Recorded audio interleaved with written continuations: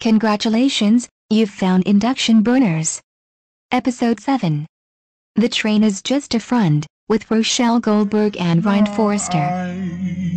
She said, oh baby, I feel so down. Lord, turn me off when I feel left down. So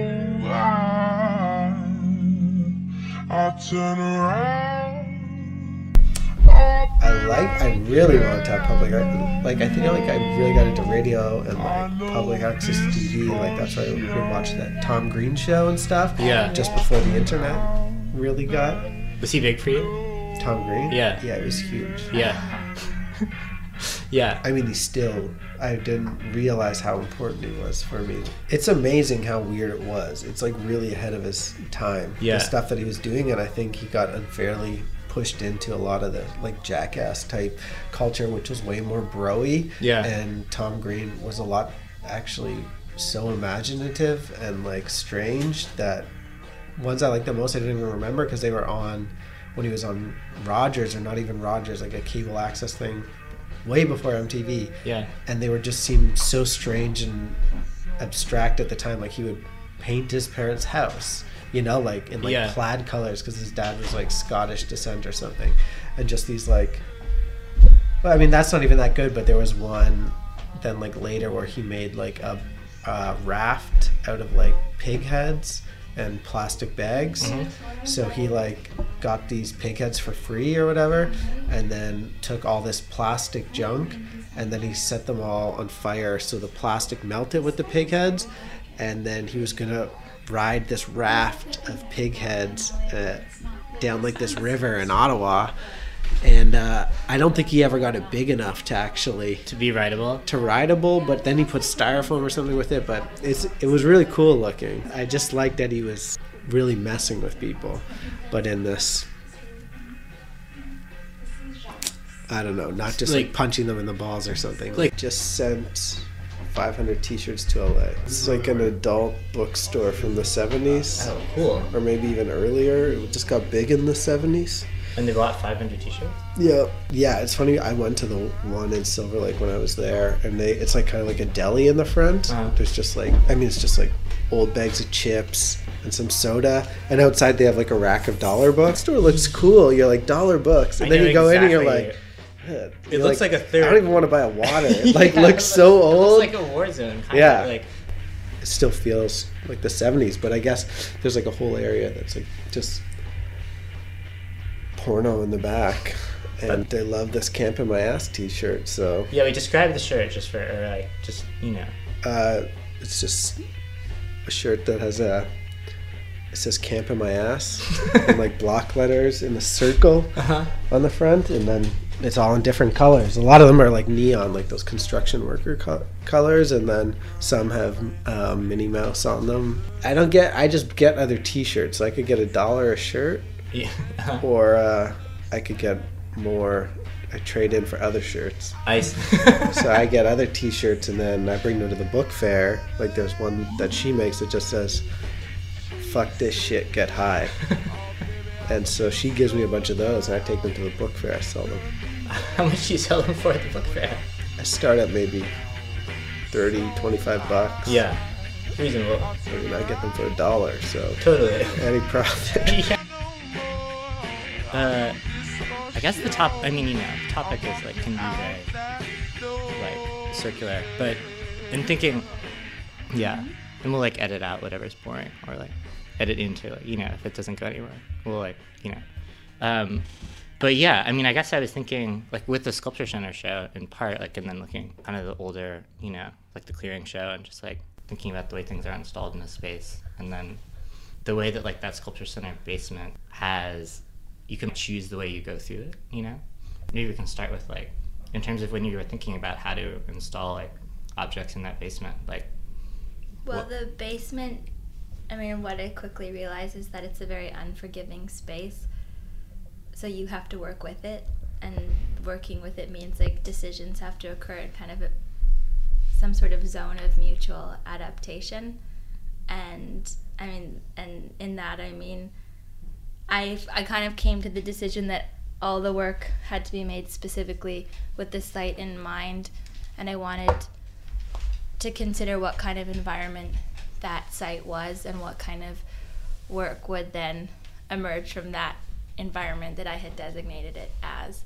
And so that was, I mean, there was works or ideas or modes or symbols that I had been working with up until the exhibition that it was sort of, that I was reluctant to let go of and not bring into that space.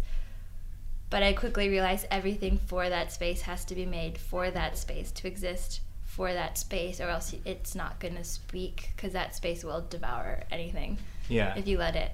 When you say like things that you were working, like because the plant stuff is kind of at least more subdued in a way. Right. Well, especially because chia, which is the seed in question, can't the title of the episode. Yeah, under the conditions of no air, ventilation, and no light, it's certainly not going to grow. And what was interesting about that was then to consider, well, what kind of environment is this and what kind of growth will it enable? And one of the things I've learned about the seed, especially in its early stages of nurture, is that it's incredibly thirsty. And so it will, it absorbs a lot of water, and that sort of it extends its barrier into this very like viscous membrane, and that membrane's really sticky. So it has like a natural glue that just retains moisture over a really long period of time. Mm-hmm. And so I knew that because it will create a humid environment around it, I came to consider the possibility that the seed could host a tangential growth. And so how I, then move forward with that is like twofold. One is that I think everyone knew that during In Practice last year, the Sculpture Center flooded and was closed. Yeah. And when spaces in New York flood, porous building materials such as like brick or concrete are then like filled with minerals. Mm-hmm. And then through this process of efflorescence, like the salts or the gypsum or whatever starts to like grow out of the building, almost to say like the walls are alive. Totally. So then the humidity factor of the seed and the environment itself agitated the minerals like moving through the walls.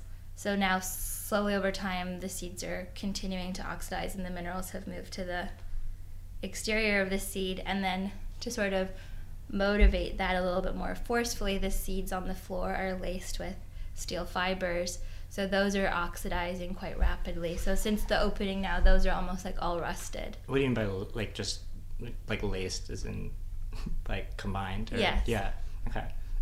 Yeah. No, because it's also like a flood is such a mythic like sort of space. I mean, I feel like space, like any art space that like floods, like ever, it becomes like this kind of resonant thing that like you can sort of tap into. Which is something that I think Ryan has quite a personal relationship. Yeah. I didn't realize that the Sculpture Center flooded. What was that during? It was during the In Practice. It was just like from rain and flooded? I think snow, rain, all of it. Huh. It's funny because with your piece installed, it really reminds me also like just seeing after the flood or something, like the line from like dirt and shit around it. Like at first it took me a minute to even see it, that it was there or something, just because I thought that was like whatever, some shit on the wall there. Yeah. And I was like, oh no, it's the chia seeds. Wait, Brian, just for people who may not, your relationship to the flood would be what? Well, my place got flooded during the Hurricane Sandy, so the house that I rent got flooded during it, and I was just thinking like the dirt line that I saw, all around like Lower Brooklyn from it was that there was this line that was staying there forever of just all the sludge, which immediately when I saw your thing, it reminded me of that. It's also really funny. I had chia seeds for breakfast today, which I never eat this, but I don't know why Hannah made it. We had oatmeal with chia seeds in it. It's a strange call. Yeah, it was really kind of gummy, but then I was just at home before and I was like, what the fuck is that on the floor? And there was like I guess it was some of the chia seeds. That, It's a superfood, no? Yes. Yeah, but it was like this really like slime puddle that I just didn't. It took me a minute. From the chia? I guess it was the chia, but it had already hardened. Like it was this. It looked like puke on the floor or something there, but I guess it was some leftover debris from breakfast. And Do you think about, I mean, have you made work related to the flood? I mean, to the flood. yeah, or in your like Lots of work. yeah, it's Yeah, I mean, I don't know if it wasn't like I wasn't making it related necessarily. It was just like I was already working that way or something, and when that happened and the house got flooded and there was so much stuff there that I just took advantage of it, but it wasn't particularly about the hurricane or something. It was just really ramped up my production, that I feel like everything I'd been making before was like slow process, you know, like I was trying to reuse everything.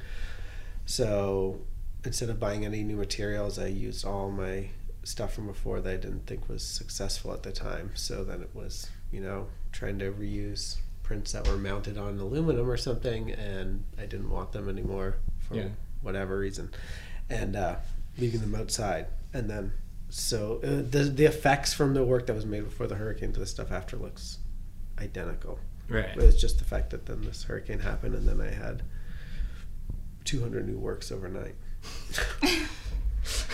That all of a sudden, or I mean, yeah, it's just funny because like that process, I guess you already had been working with for years, and it's like nature just like oxidized your house or something. Yeah, which was like a huge sign of encouragement then, that you're just like already working this way or something. You're like, wow, this is like a slow process. You're like, this took 6 months or something. Totally. And then you're like, oh, just because of the volume of water happening and everything, that it sped up that process. Yeah. And then when you like, in terms of how you approach like a show, you know, when you're like putting objects in the space, like what in terms of how do you think about that? I don't know. It's funny. It was like interesting hearing you say that how much planning went in, or that space specifically, and that you're like really had to think of everything before what was going to go in there, which a lot of that makes sense, especially like the train. Obviously couldn't have gone in another space. I feel like I'm always so scattered that I can't really think that much ahead of the space, or that I have when I'm making so much stuff before, that I never think of the actual space. I just have a volume of work that is ready, and then it goes into it. The only time I ever did that was that when I did this show that was outside, and my only process for putting stuff in there, that I thought I would put my shittiest work in it because it was going to be just outside and then people could take it. So I didn't want the stuff that I really liked and would like to see again. But otherwise, I always, as far as like making stuff towards an exhibition, I just, once that time comes or the deadline for it, then I say, well, this is what I have at this point. And I bring it all there and try and work through it and figure out how that stuff will connect together or something. So it was like super organic once I'm in the space. I tried once to make a model of a space. Did that work? And have miniature stuff. I think I got just frustrated trying to make the Even- thing out of foam core, which is, I learned that at 303 actually for making those things. I was like, this is how they do it, you know, you got to make something, and seeing people be like, this is the model of the show. You're like, oh, I got to have shit figured out before I'm in here. Have to fucking make a model. Yeah. Yeah. But it's a lot more difficult than you think, cutting up foam core and Oh, making it's so miniature work boring. and doing it. But It's not boring. It's For boring. many people, it's yeah, you'd think it wouldn't be practice. boring. yeah. I always liked dollhouses when I was a kid, but I don't like. But you didn't like making dollhouses. Kind of. Really? Wait, Well, my mom used to make them for us out of drawers, like Really? old drawers, and then we could paint in like the rooms how we wanted them. That's awesome. So I really liked that, and then setting them up, just having it set up how you would like a house. But it doesn't really translate to making a miniature gallery. yeah. It's Yeah. yeah. Did you make a model, right?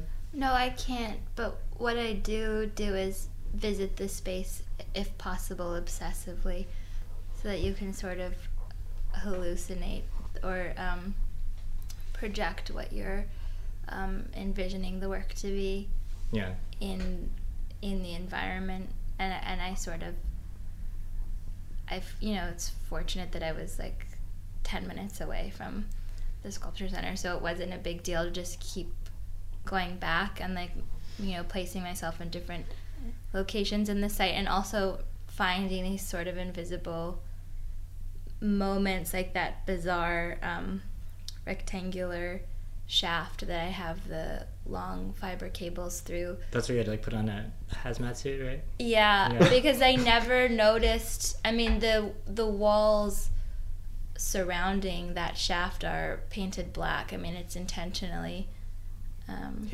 hidden, and I felt like it was this one space that I had like never been articulated to me in any capacity, and suddenly just its invisibility was motivated me to want to do something with it. So I guess what I'm saying is I don't make models, but I do like to acclimatize or get to know the space before I have to work in it, so that you can have an intuitive set of relations that go into decision making. But yeah, I agree that models are frustrating, though I like the idea of models as sculpture. Yeah. Right. It's like there's like data center pieces are kind of modelish. Like, Oh, am I misremembering that? that I made? Yeah. Yeah. They're like little models, right? Those were models, yeah. I don't know. What are these pieces? I don't know them.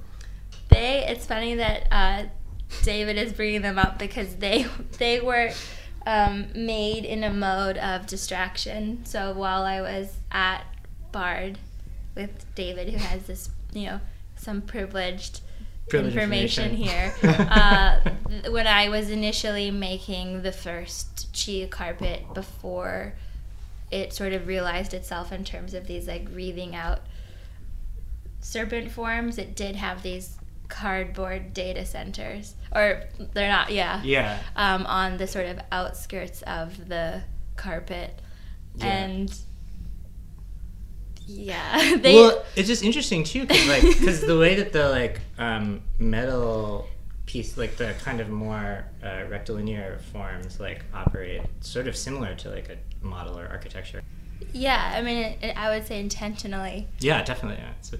So, but yeah, the steel frames are definitely to sort of engage with how the body is oriented in any kind of built environment, which is sort of frustratingly this redundancy of like horizontals and verticals that inform how we navigate or orient space, or even to say like how a point of view is situated and then structured, but they're intentionally liminal so that there's this idea that you can cross them. Like if you decide you want to overcome that redundancy, you can just give yourself invitation to walk through. Right. So in that regard, it's like I think of them as like porous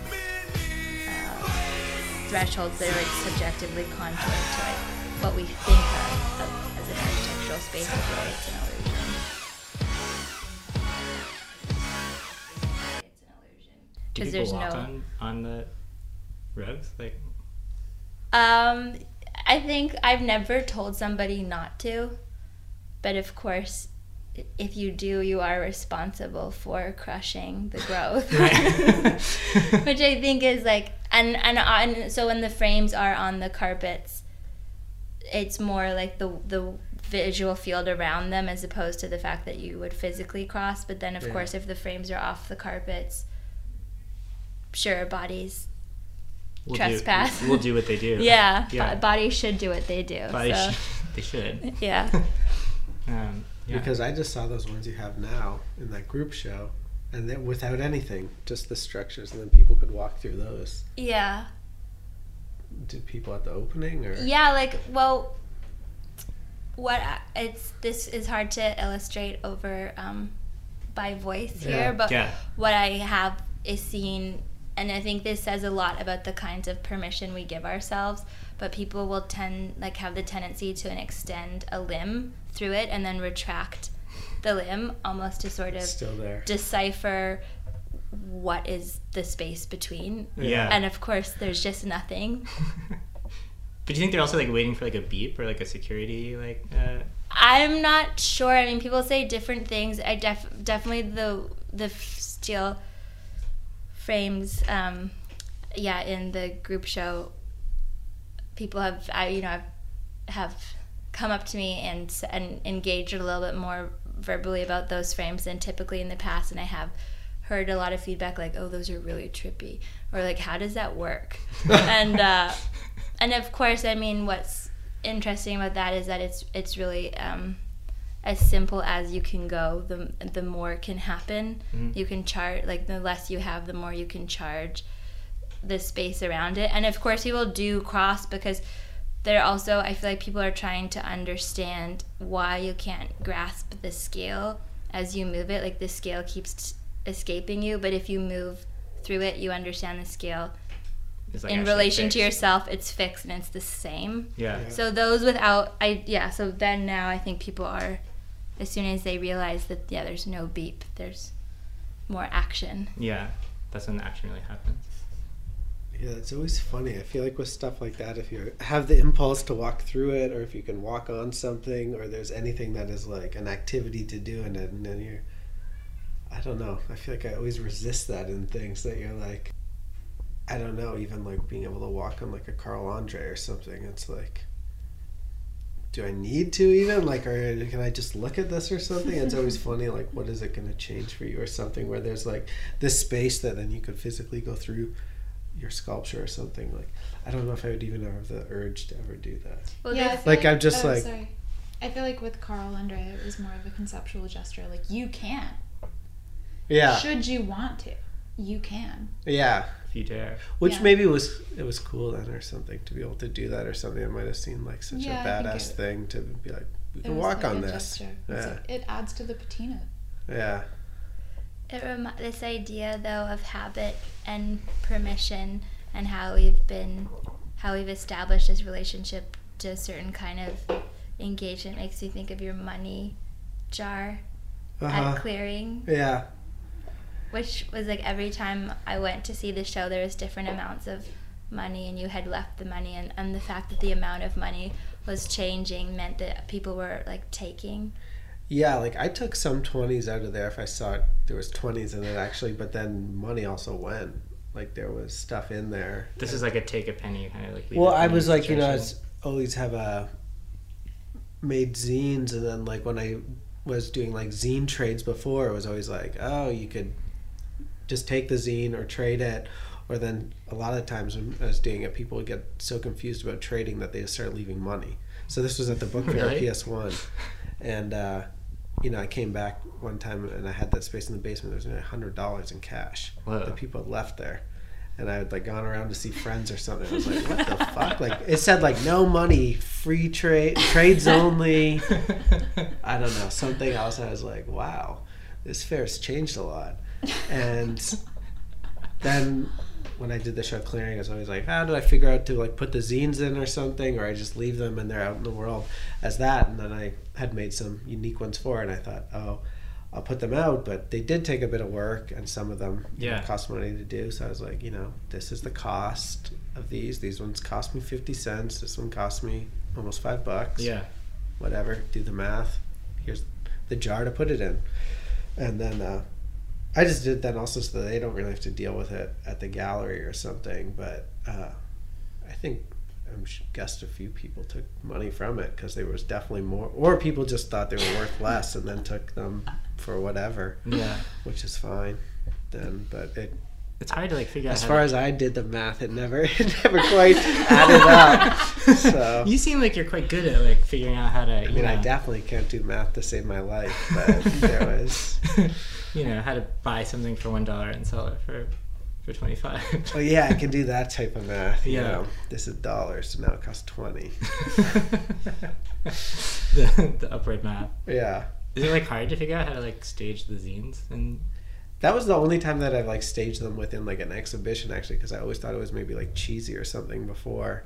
And then I thought, I don't know how it came out that I was like, oh, I kind of want to just introduce that zine trade thing, where I did that before. Actually, I did that in an exhibition where I had made a zine for this project I did at the Swiss Institute, and then we had one night where I had a zine trade event at it. So then it was public that people could come, trade zines, whatever, and then it was over with, you know? But then it's kind of hard that it's just planned for a 2-hour event or something. So Yeah. I thought instead of like getting something off the wall or something, it's always so nice gesture that you could get the same fucking work for $5 off the ground if you're gonna look there. Totally. But what was nice about the placement of the zines was that they were in the hallway, so it was adjacent to the exhibition with the exit in view. So I think that really sets up a scenario where people can get away with certain kinds of behavior. So if somebody Yeah. does want to exploit the situation, they know that no one sees them, and Yeah, it's in doing so private. they can see the door. Yeah. And Puts it on them. yeah, because it obviously invites a kind of transaction, and then the onus is up to the individual. There's no sense that anyone can see you, so it's sort of it's asking for the individual to make a kind of decision about what the value is, or how they're going to trade, or how they're going to Yeah. do that. And Yeah. I mean, I think like it's like why I'm conscious of that. I think like the entire art market and everything is so fucked up that it's like almost like feels ridiculous or something at so many points that it's just nice to then. It's like a joke on that in some way. Yeah, I mean, I don't totally want it to be a joke, because I do think then I just want it to be, I guess, that it like tries to even things out a bit more or something, you know? Yeah. So, and then, yeah, I like that it is then also like this decision making or something that the person has to do, where it's not like clear that something specifically costs this or whatever. You have to have an interaction with another person who's maybe going to judge you for even, like, it's funny at the gallery, they're like, oh, well, this collector didn't get anything, but they took 5 copies of this zine or something, you know? And you're like, well, they didn't want to pay that price, but they'll drop $100 in the jar and take all these, you know? Which is... Everybody got some price. What can I do to get the money? We ain't got the money. We ain't get the line.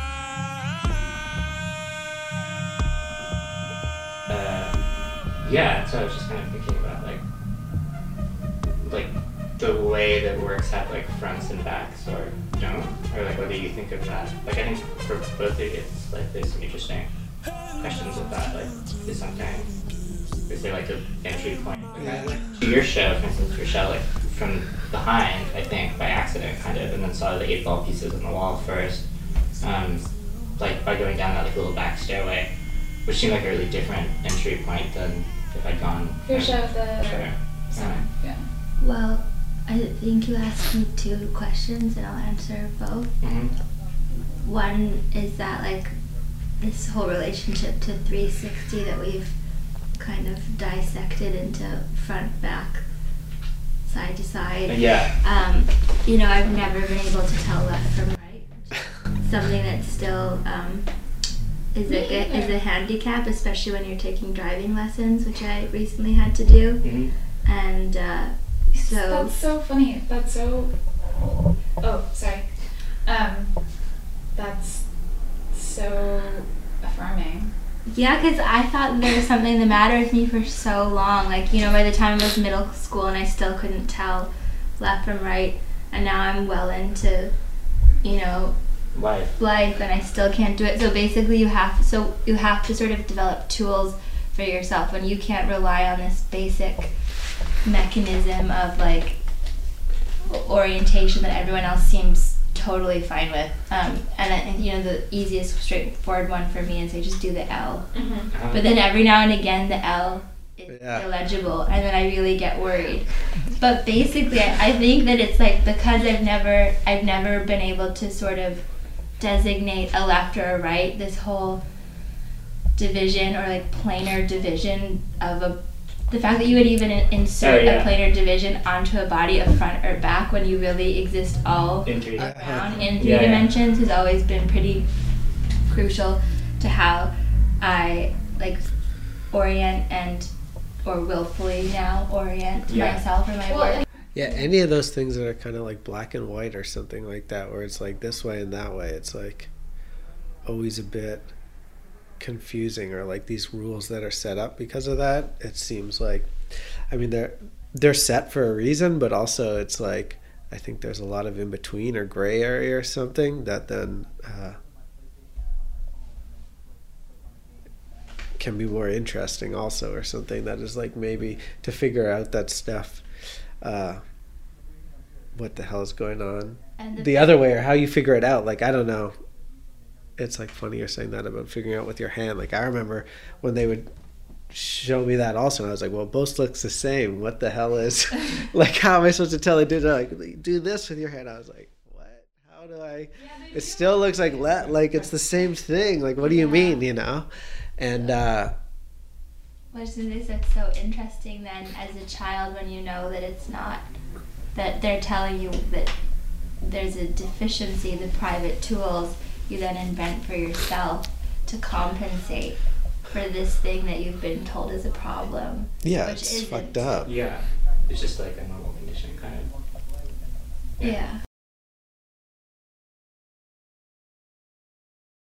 But it's funny then with the exhibition, because there are 2 stairwells, and Right. a lot of people did ask which is the privileged point of entry, and of course there isn't. And I would almost say that like I typically start with that stairwell that then leads into the room with the magic 8 balls. Mhm. Because I feel like the confrontation of the language is provoking or embedding a certain kind of connotation into the rest of the... Well, I wanted to find, or I chose the 8 ball because I wanted a device that would secure the idea of talking to oneself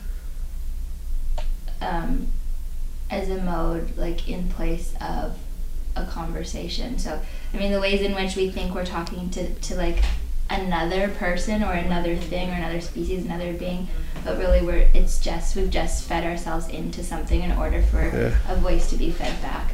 Yeah. And I felt like there's some certain devices that enable that kind of conversation, and the 8 ball is one of them. So the intention would be that when you then encounter those 8 balls, you must have asked a question, Yeah, but somehow you don't remember what you asked, but you've got your answer. Right.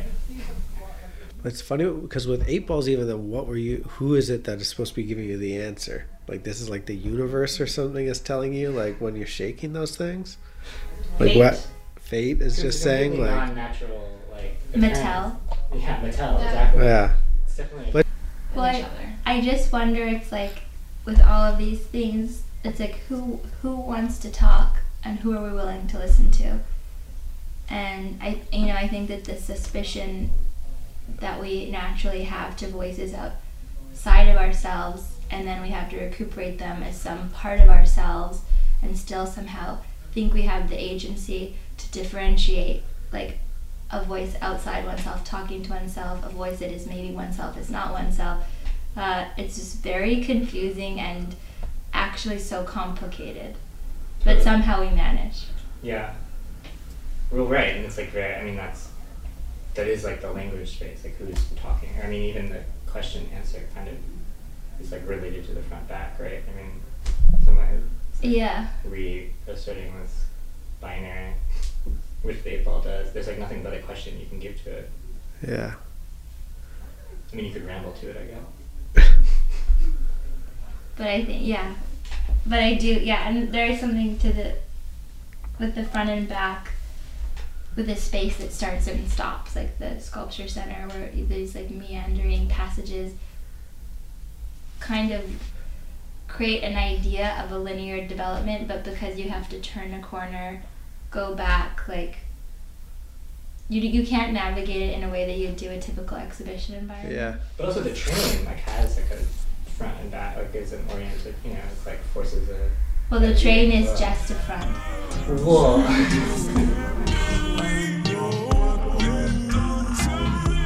Yeah, not even. It could be like, yeah, you could write an essay or get into activism or do something that's actually out in the real world that's going to make a difference, because like this is so idiotic to begin with, making artwork, that like, why are you going to do something where I have to have half a page checklist to understand this viewpoint of why this system is fucked up? Yeah, which is like, I like titling things. I think you can do it, but I also don't want it to be necessary that you have to be able to read or speak English to like get this work or something. And it's like, You don't want your titles to be crutches. no, it's like, I think then they can like give more information to something or make fun of an element of something or be straightforward or something. But I don't know. And maybe just to say that you might just want to trust that the work can just speak for itself. That Yeah. it can just voice itself. That it's like, and that one can have their own kind of relationship to that. That maybe this sort of like surplus of material, yeah, it can offer something, but it can also take away. So Yeah. Yeah, it should be like, I don't know, I guess a bonus or something, you know, like it's like behind the scenes. But Yeah, the title and the date and the materials of my work definitely offer context, which are super useful for someone trying to kind of parse it together. yeah. But I know what you mean. I mean, I think it's a lot of it is like cheating in a way or something, though, because it's like already this like whatever we're talking You about can't read language. it without the title. Yeah, then like, okay, so you did all this research for this, and like this is it. It's like, Yeah. I don't know. It's not really. But I mean, it's interesting. Just like I was wondering as you were talking, like when you install, because we're going back to like left and right or those like binaries, and like so when you install like a bunch of, because I feel like oftentimes there's a number of pieces like kind of clumped together in like a series. Like, do you think about them as like having a like order from left to right or not? Or Well, it's like, definitely not left to right or Yeah, anything like it could that. go Like I the feel other like way. if anything, I want it to be as, if I focus on like one specific grouping or something, then I think it's very as like read as like all this stuff came from each other, was related somehow. It's not trying to be yeah. read the book from the front to the back or whatever. It's like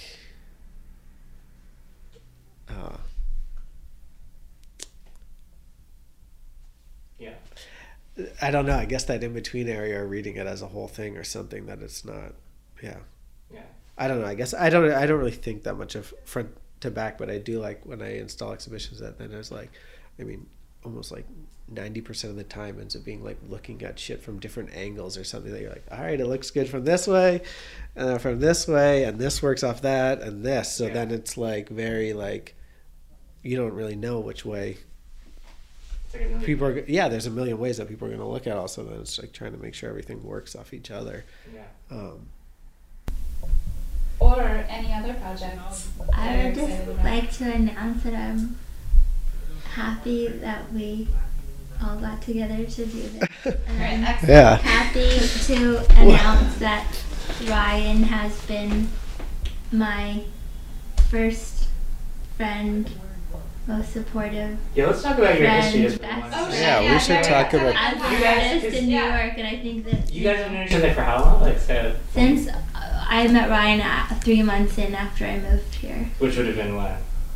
2008. 2008. Mars Bar. Yeah. Yeah, Mars Bar. Before there was a TD. Right.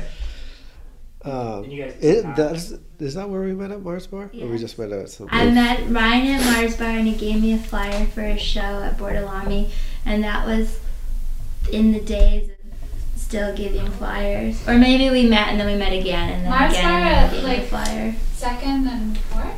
Or third? Second and second, or first and first. First Or, and first, I think. Oh. Because were you living in Manhattan at the time? I lived in Hell's Kitchen then. Right. Yeah. Yeah. I just remember that seemed like crazy to me at the time. Yeah, well, it's fun. I mean, I lived in Brooklyn before that, but then I got priced out. It seemed crazy to me at the time. No, I mean, it seemed crazy. And Like, here we are. like cool. Like Hell's Kitchen sounds like great. I paid $1,000 for a 1-bedroom. Yeah, I was mean, like, couldn't even find that anywhere in Williamsburg. yeah, exactly. Or- Yeah. But there's just something to be said the way that we all kind of grow along with each other. Yeah, And I think oh, it's that, great. I think that you're a witness to your friend, for so long that you learn through seeing each other, and you learn through engaging with each other, and the longer that continues, I think there's more to be learned, and I think it's that New York enables those dynamics. It's very unique. Yeah, I don't know how we met. Like, I'm not even sure. I don't really remember so well. But it's funny when those. I mean, I just remember it seemed like you were at Mars Bar a lot. But maybe I don't know how. You were at Mars Bar a lot. Instant, and I feel I got a phone call at 3 a.m. from a girl I went to high school with, telling me I had to meet her friend. By the time I got to meet her at the bar, it turned out she didn't even know you guys. Yeah, I don't even know who that was, but.